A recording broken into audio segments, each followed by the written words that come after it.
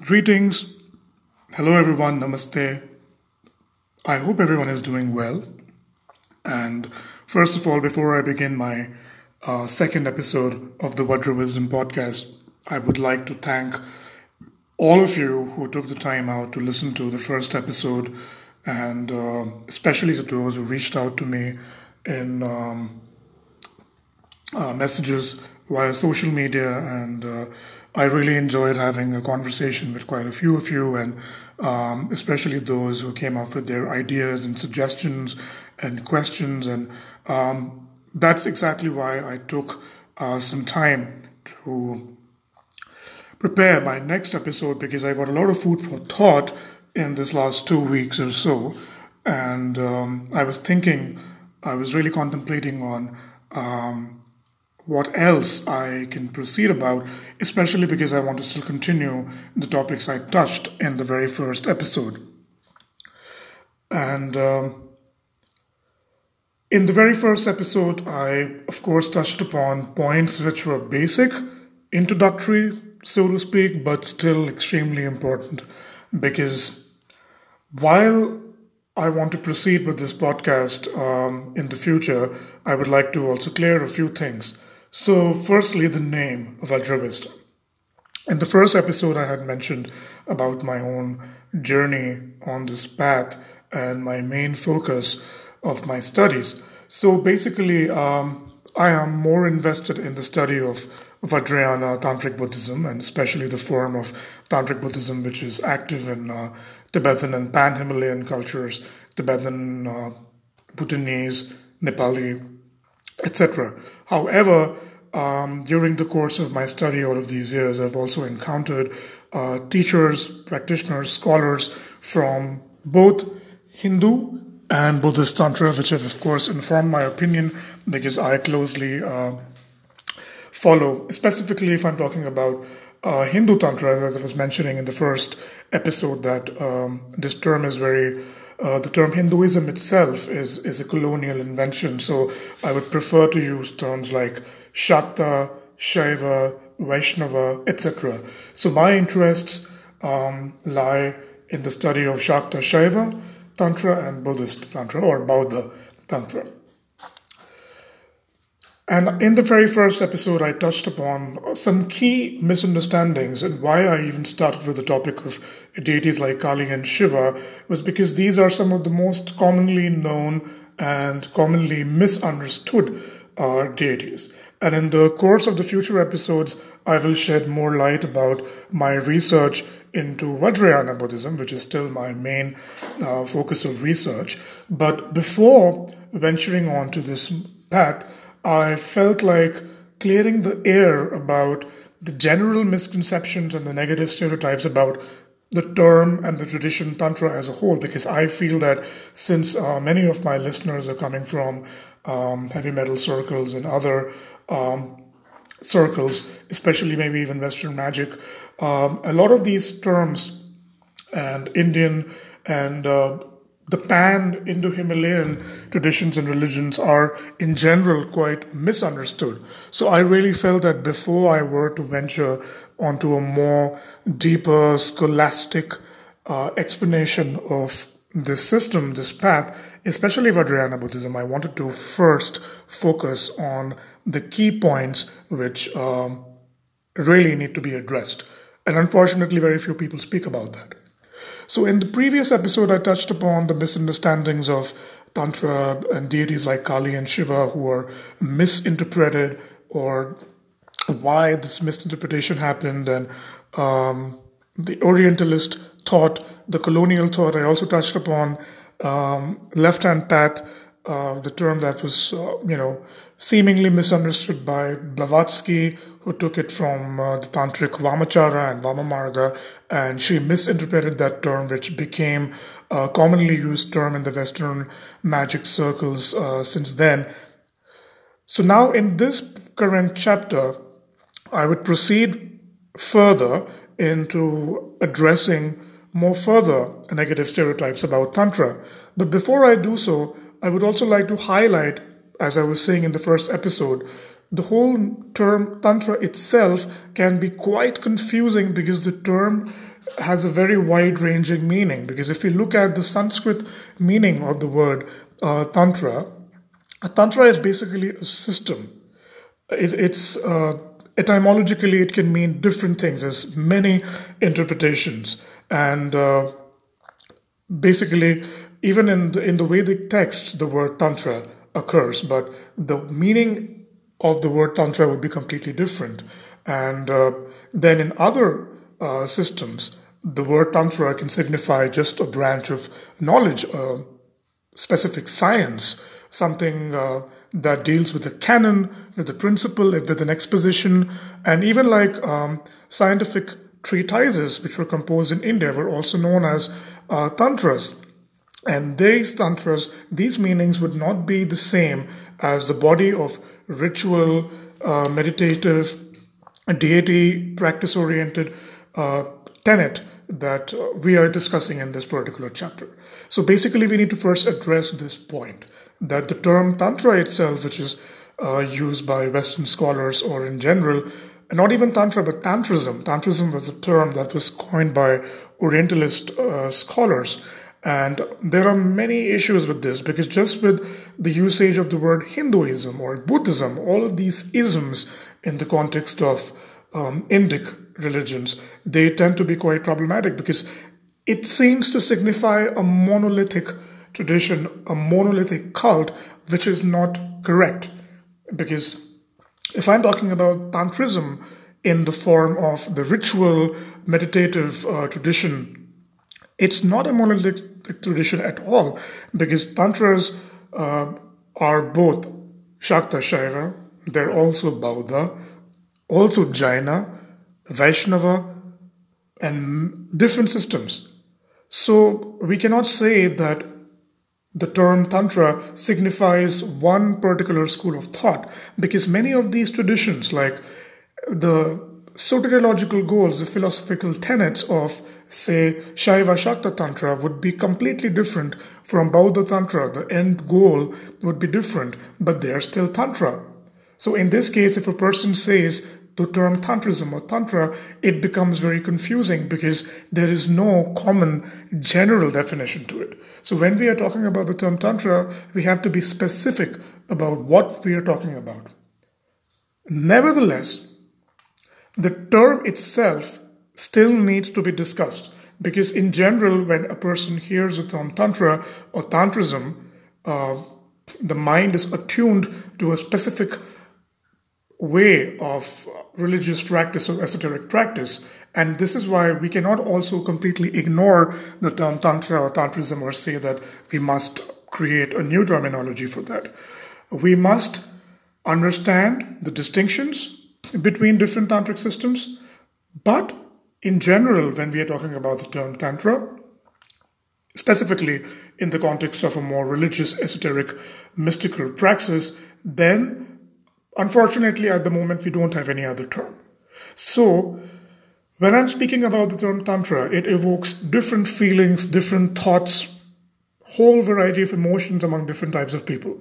And in the previous episode, I was dealing with how Western misinterpretations stemming from pop culture and films like Indiana Jones or Orientalist depictions of deities like Kali have created a very strange outlook of Tantra. And not to forget the Neo-Tantra, which just talks about sexuality and achieving orgasm. And many people equate the act of Kama Sutra or any kind of sexual praxis, ordinary sexual praxis, not erotomysticism, as Tantra. So there are many problematic definitions which have been attributed to this term. But even in India, the country of the origin of Tantra, there have been a lot of other problems too. So basically in India, as I was touching upon in the previous episode, that due to colonial rule, and before that we were ruled by the Mughals and other Islamic invaders who basically were ruling India for centuries. I mean, let's say that India was under foreign domination, and specifically Islamic and then Christian domination for several centuries. I mean, the British alone were ruling in India for 200 years. So a lot of that obviously had a huge impact on the way religious affairs in India were. Because India was always a very fertile ground for religious and spiritual contemplation. In fact, when Westerners talk about rationalism or skepticism or atheism, in fact, in Indian traditions, in ancient Indian traditions, many schools had already developed non-theism, even atheism. There have been even materialistic and hedonistic schools of thought. And I'm talking about over 1,000 years ago, even let's say 2,000 years ago. So in India, the metaphysical and spiritual search has always been dominant throughout our history. I mean, even the term India has been given by the British. But if I'm still talking about the entire subcontinent, which comprises the different regions where different philosophical tenets, specifically the tenets which have been combined altogether as Hinduism, then we can still use this term, or people like to use the term Bharata, Bharatvarsha. So again, there is a lot of problems with this etymological terminologies, right? And also I would like to address this, that there were different regions that comprise this huge landmass that people now know as India, and even more, because even modern day Pakistan and Afghanistan, they were also under control of kings who you could now, politically speaking or geographically speaking, people could say they were under Indian rule. So this is another issue, but that's not the topic of discussion at the moment. So what I'm trying to say here is that basically in India, from ancient times, great thinkers, great philosophers, great meditators emerged, all of whom were trying to interpret reality, interpret the nature of existence, interpret the role of man in this huge cosmos from a very ancient times, whether it's the Vedic traditions, the Puranic thought, the Upanishads, the Sankhya philosophies, the Jainas, the Bauddhas, you name it. There have been n number of darshanas or philosophical thoughts in India, which is the beauty of this ancient country, and that many of these philosophical tenets might be completely opposed to each other, but yet they all emerged from the same landmass, which talks about the beauty of the thought process of the people who created these systems or who inherited this information.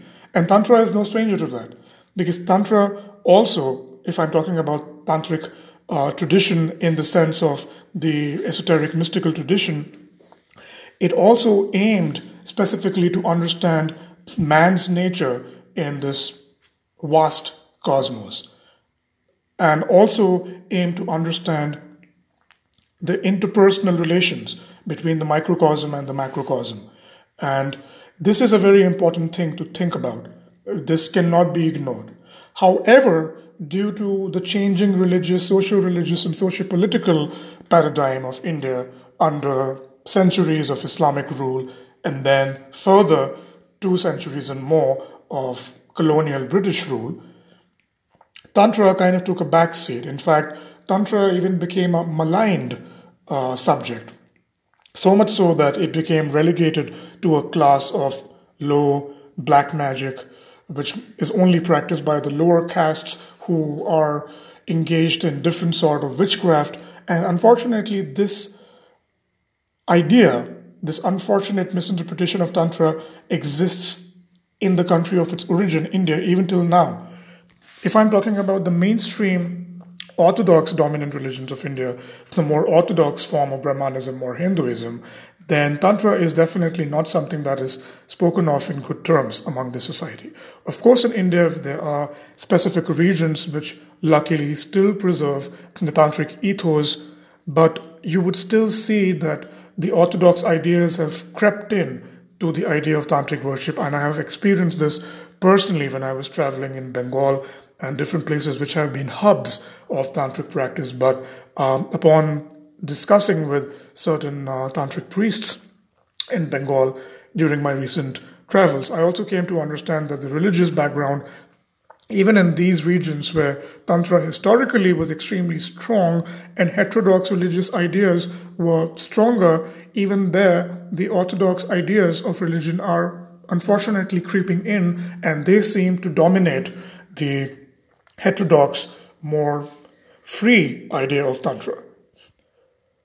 And in general, too, in India, unfortunately, a lot of charlatans who are posing themselves as tantrics, they have reduced Tantra to a class of black magic in which they claim to help people by doing some kind of spells.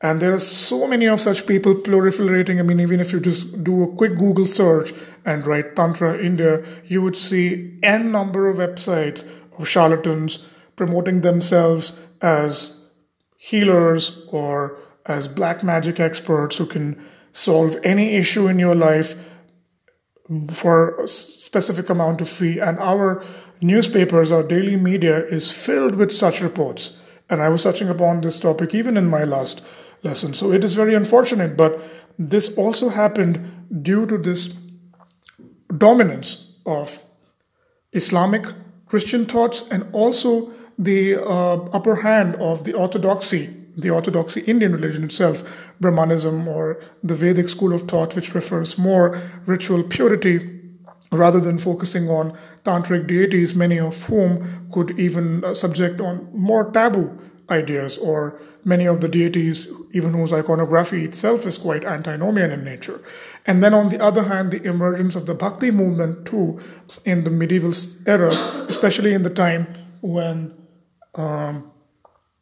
the Mughals were ruling India. That time the Bhakti movement became very strong, and basically the Bhakti movement was criticizing the esoteric ideas that Tantras and even the Hatha Yogas of the Nath Yogis were propagating.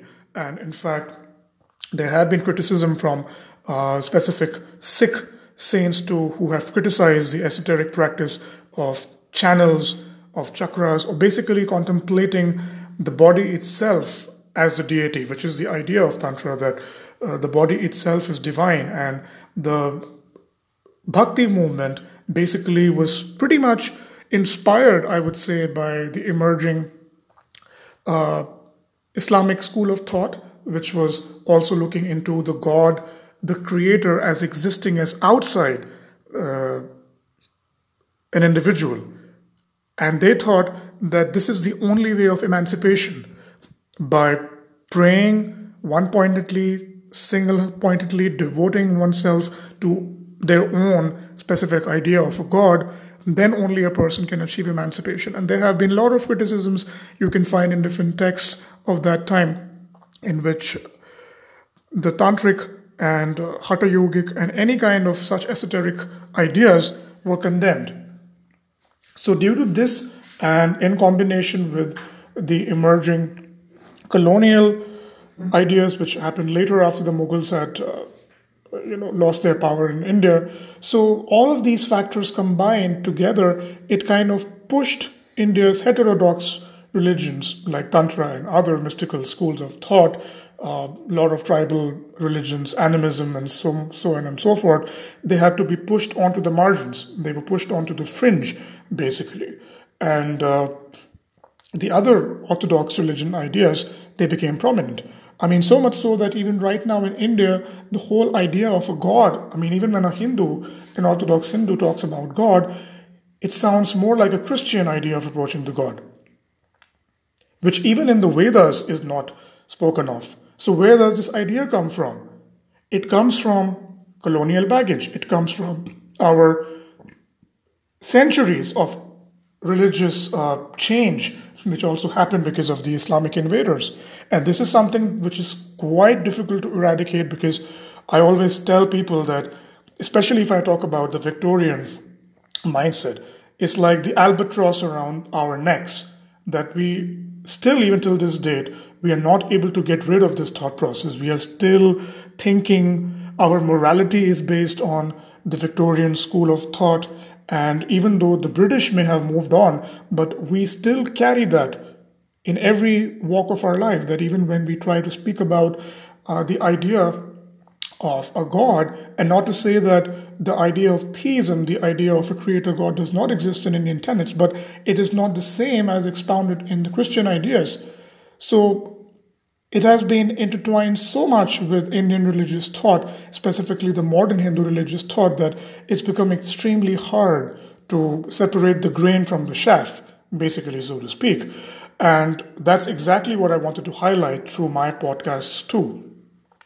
So, in the sense of Tantra itself, a lot of problems exist here that basically the people, the charlatans who pose themselves as healers or as shamans or what Indian media calls witch doctors, they claim to solve all of your problems just by taking some fees and doing some kind of ridiculous rituals, which actually may not even have any kind of ritual authenticity, because many of these people are just fooling the masses. Because unfortunately, even though a lot of the people in India claim to be proud of the Indian culture, but very few actively take any interest in digging deeper into the historical, philosophical, soteriological tenets of the vast number of philosophical and religious schools that India has produced. Because in India, basically, we are still expected to be a doctor or an engineer. So basically, if you're trying to study art, philosophy, spirituality, then that's not supposed to get you anywhere in life. And we are only beating our chest and thumping our chest to say that, we are proud to be Indians, we are proud to have this cultural wealth, yet very few even bother to penetrate deeper. And what does that lead to? It leads to people who believe in any hearsay, in superstitions, and they think that just by accepting what a person is telling them, that if they go to some kind of charlatan who claims that he can solve their problems, they will put their 100% trust upon this person without doing a background check, without understanding whether this person really possesses the knowledge to do what he does. And why does this happen? Because of lack of understanding of the scriptures, lack of understanding of the philosophical tenets, and specifically lack of understanding of Tantra. Because many of these charlatans, they claim to use Tantra to solve the problems. And that's exactly why Tantra has become synonymous with a lower class of magic, black magic in India. And people just think that Tantra equals to black magic. And they themselves are oblivious of the vast number of tantric traditions which have a very sophisticated soteriological system which deals not with just mundane affairs but mainly to achieve the transcendental idea of man's nature, of man's understanding of the world around, and basically to understand the whole connection between the microcosm and the macrocosm, as the Hermetic axiom goes, as above, so below, and to understand the divinity within oneself, and ultimately to transcend beyond the cyclic system, samsara, to attain moksha or nirvana, whatever terminology you want to use it. This is an Indian problem. Now, when we come to the West, specifically when we are talking about Western currents or the underground scene, which seems to incorporate many of the ideas from Indian Tantra or iconography or any kind of such seemingly attractive, seemingly antinomian ideas upon to itself. The other trend that I've seen for many years, in fact, is the idea of believing in some kind of evil manifestations, that basically when you're trying to practice these systems, you are trying to create something, you're trying to destroy your enemies, or you're some kind of super masochistic and super egotistic person. I mean, that's nothing to do with the traditional idea of Tantra. And specifically, I've seen people who get very attractive to the idea of Aghora because Robert Sidwoda's book is so easily accessible and people take that as some kind of like Agora gospel or Agora Bible, which is definitely not. And also many of the videos up there on YouTube where you can see so-called Agoris meditating on the ghats of Varanasi and doing some sort of antinomian rituals, meditating upon corpses, eating human flesh, drinking human urine, and so on and so forth. And a lot of the people in the West, they kind of think that this is something that they're trying to do, and they can just simply copy that, and it all entails to becoming some kind of badass. But let me correct you that none of that really is the core idea of the system. If you will even ever visit Varanasi, and if you even will check the work that has been done by Kinaram, Baba Kinaram, one of the most foremost Agoris of Varanasi, who in fact was himself a reformer and a reformer of the Agora system too, and his line of Agoris. In Varanasi, they have done tremendous social work. I mean, they've made schools, hospitals, they have looked after the poor, and in fact, these great Agoris themselves were healers. They were not just people who were sitting and doing some kind of weird ritual to become evil or, to attain some kind of egotistical goal. This is the big misunderstanding which many Westerners have regarding Tantra, Agora, and such things. These systems are not studied to become some kind of egotistical, magical sorcerer who controls everything and will punish his enemies or take revenge on people he or she does not like. No, sorry to break your bubble, but the core idea of these practices comes from compassion. When I was in Nepal, when I was doing my studies in Kathmandu, I spoke to a very highly respected Nath Agora, and he told me also the meaning of black. Now, specifically in the black metal circles or the metal circles in general, the black color seems to also denote something that is on the fringe, and specifically black denotes black magic to many people. While from the Western point of view, that might be a correct assertion, the same does not necessarily apply to the Eastern dharmic and tantric and agoric context. When an Agori wears black, quoting this great guru, whom I will not name, he told me basically that Agoris wear black because when people come to them with their problems, they can absorb all of their negativity onto themselves. They take the pain and suffering of beings who come to them for help. So I have a question to all of the Westerners who are claiming that, they're some kind of Agora practitioners by just posting a picture of a skull on social media, but yet indulging in some terrible actions, harming people, chiding people, behaving in the most egotistical way. I really urge you to look within yourself that if you're claiming to do that, that's got nothing to do with the actual practice of Agora. That these sadhus, these great beings, they are trying to practice sadhana to also benefit all sentient beings, for the liberation of all beings.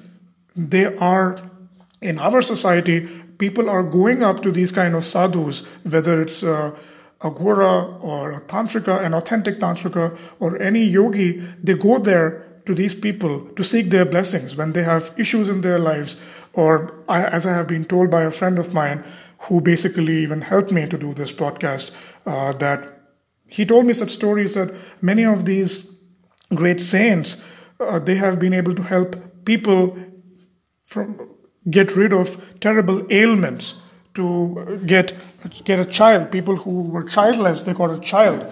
So many of these great saints, they are helping people. Their aim is not to harm anybody. Their aim is not to be an evil badass. So this is the core misunderstanding regarding Tantra and specifically Agora that I have specifically noticed. The other point I would like to add here, especially on the context of Agora and the whole aesthetic around it, that off late on social media, the whole trend of using human skulls or bones in the context of Tantra has become very common, and many people are very casually taking skulls and bones and are just posing with them on social media and are claiming that they are practicing tantra. But let me tell you that even in the original context of this praxis, you need to know how to work with these energies, because you are basically dealing with the remains of a person, a dead person. And if you do not know how to deal with this, it can even create some very serious issues. And I can say that from personal stories I have heard of people who were trying to experiment with some kind of skull magic, because skull magic exists in different traditions. It's not something that is specific to Tantra. But especially even in a Tantric context, you need to even know a lot of details about how to use these items. And they cannot be just learned like that. You need to have initiation into an authentic Tantric parampara, authentic Tantric tradition, specifically one that is engaging in these practices. And even then, you're not going to get this knowledge just like that, because you have to go step by step. You have to work through your mind. You have to purify yourself. You have to go through several steps of practices. Only then you can reach the level where you can finally understand about more antinomian practices, because these practices are not something that are just to be shown off on social media and just by posing with a skull or bones or putting any kind of wrathful imagery that does more harm than good. So basically, Tantra and Agora has got nothing to do with the Western idea of evil. In fact, the whole idea of good and evil is very different according to Tantric traditions or Indian traditions. We are not looking at things in such a black and white system. Now, these ideas are stemming from a more Western Judeo-Christian point of view, but the same does not apply to Tantric traditions.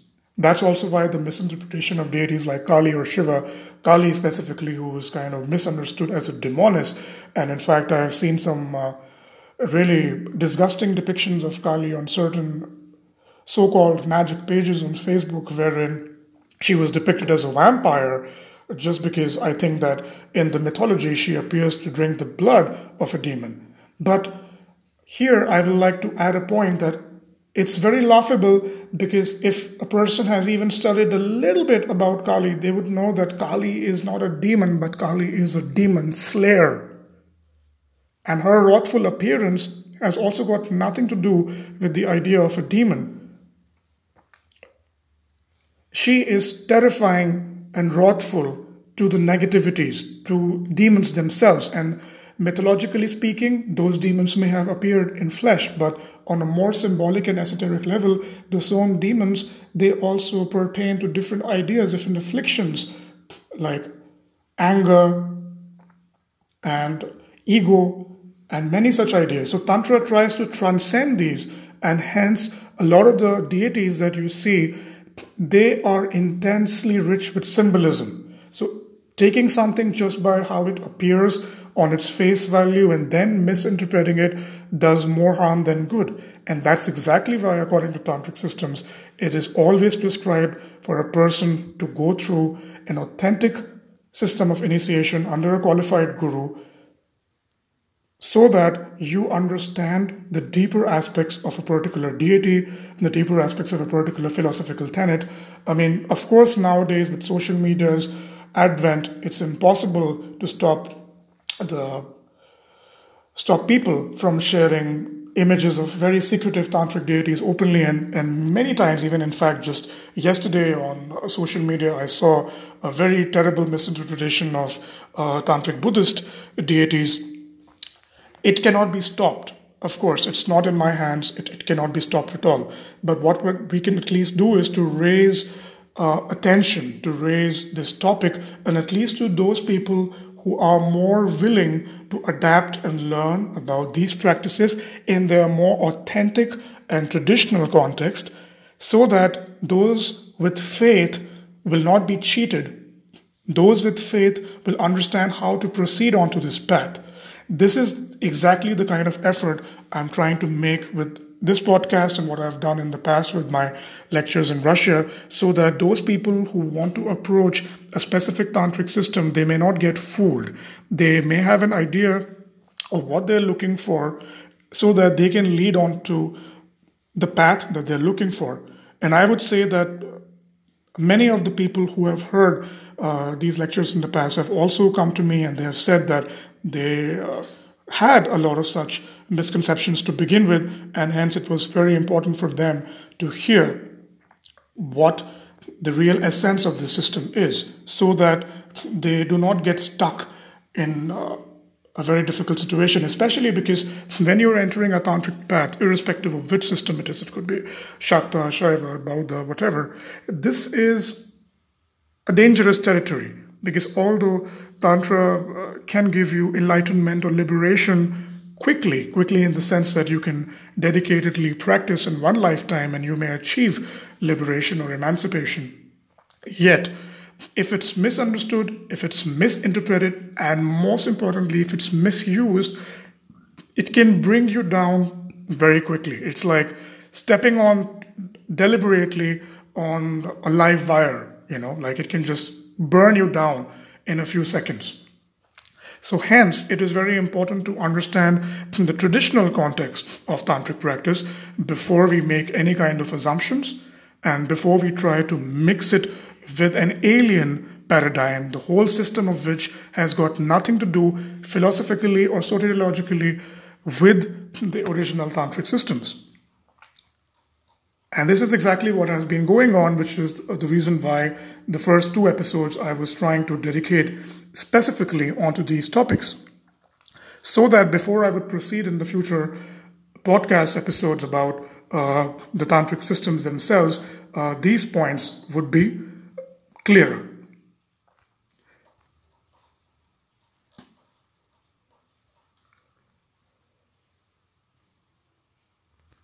So the other issue that I would like to highlight here is also the approach towards Tantra. Now, there can be different types of approaches. One is, of course, a more scholarly, theoretical approach, and the other is a more practical approach, and both approaches have their own viable importances, of course, and they should both be encouraged because study and understanding is definitely important and practice is important too. And maybe some people are more perceiving themselves as scholars than practitioners, and there are people who are mainly perceiving themselves as practitioners and not as scholars. So they are both viable paths, but still, what is more important to understand here is that when we are trying to approach any tantric system, it is still better to go through an authentic lineage, even if we are a scholar. Many scholars have translated tantras from Sanskrit into English or different languages without ever consulting any authentic guru of that system. And the issue here is that when we are talking about a tantric text, the texts are written in what we call as twilight language. And these texts in themselves are self-secret. So even though you might be a Sanskrit scholar, just by translating a text that is written in that language may not mean that you understand what exactly it is saying. You might feel that you're getting some surface knowledge, but every tantra, it has its own cipher, which only a guru can reveal to an initiated disciple.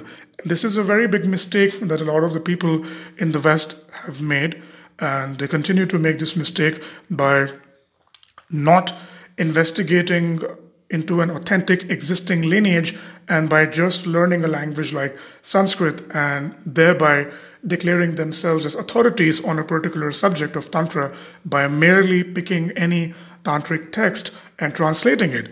That is also not something that's going to help anybody, because even if, let's say, person A buys a translated Tantra into a language of their own choice, it is still not enough to understand everything. Because this is one point in the West that I would like to highlight, that bookish knowledge is something that is very much cherished as far as the Western mindset is concerned.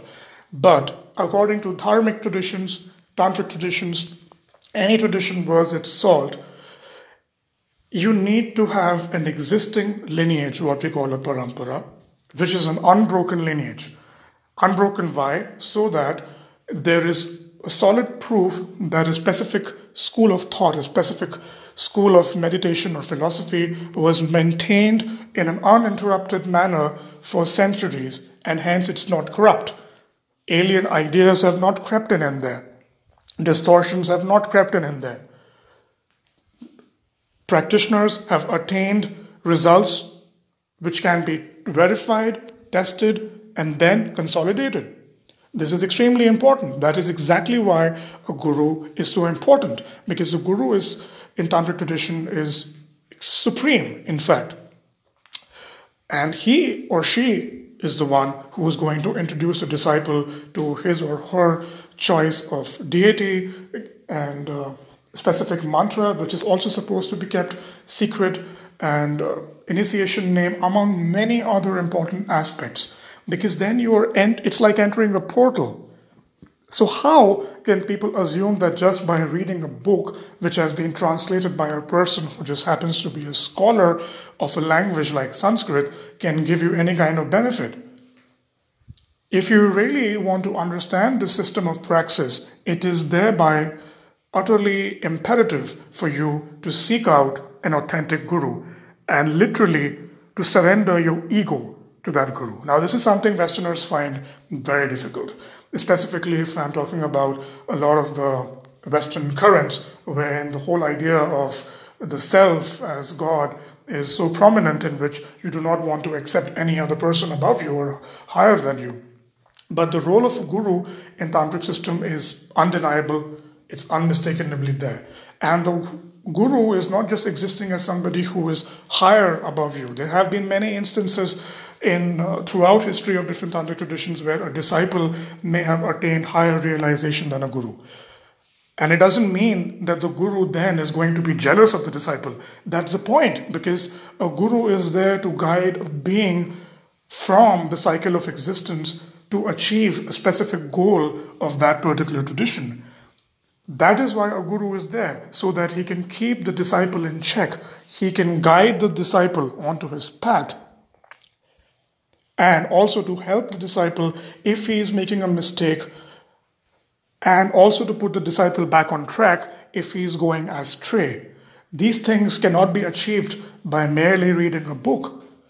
And even more so in the Tantric system, because we are dealing with deities, with mantras, with mandalas, which are sacred geometry and many other such deeper esoteric aspects that, without saying, cannot be understood just on your own. And specifically because you need to be trained how to do a particular type of meditation, how to particularly meditate upon a specific deity, on a specific mantra, the type of rituals that are to be done, the sacred days on which specific meditations have to be done, your vows, your conduct, the application of the teaching in your daily life, specifically if you're a householder, it becomes even more important. So all of these things can only be laid out to a person by a guru, a qualified guru who himself has gone through the same training by his masters and has exhibited results, and thereby has been given the permission to teach the same to others. And then the guru also has his own way of checking the disciples. Many people also think that, especially in our modern times where everything is so quick and we want results very quickly, and the same even goes for spiritual path. People who have usually some kind of disdain from materialism, and they think that they can come and try spirituality, yet they are not able to get rid of their materialistic mindset of achieving something quickly. They apply that even in spirituality, and that is a big mistake. Because nobody can guarantee you instant enlightenment or instant liberation. Even though you will be accepted by a guru, the work has to be done by you. You have to make the effort of doing the meditation. You have to make the effort of going through the system that you have been initiated into to make the specific number of mantra recitations or ritual ideas, whatever is there in that particular system, you'll have to go through that. So the effort has to be put into place. The other thing which would conclude this podcast, which I want to highlight more, is that many people come into spirituality, specifically dharmic spirituality, it might be Buddhism or Hinduism, doesn't matter. They're thinking that it is some kind of way of escaping from their daily mundane activities and just to feel better or, to get a high or something like that. That's completely wrong. Because if we are entering this path, it is not for some kind of new age healing or any kind of other such mundane ideas. You are entering the system to really understand the whole nature of phenomena, to basically cut through the cycle of existence, to attain liberation, to attain moksha, and of course, on the same hand, also to have more like mundane goals achieved as well. But it doesn't mean that you will have to think that basically when you enter a spiritual path, it can just give you enlightenment instantly in just like at a snap of a fingertip. So that doesn't work.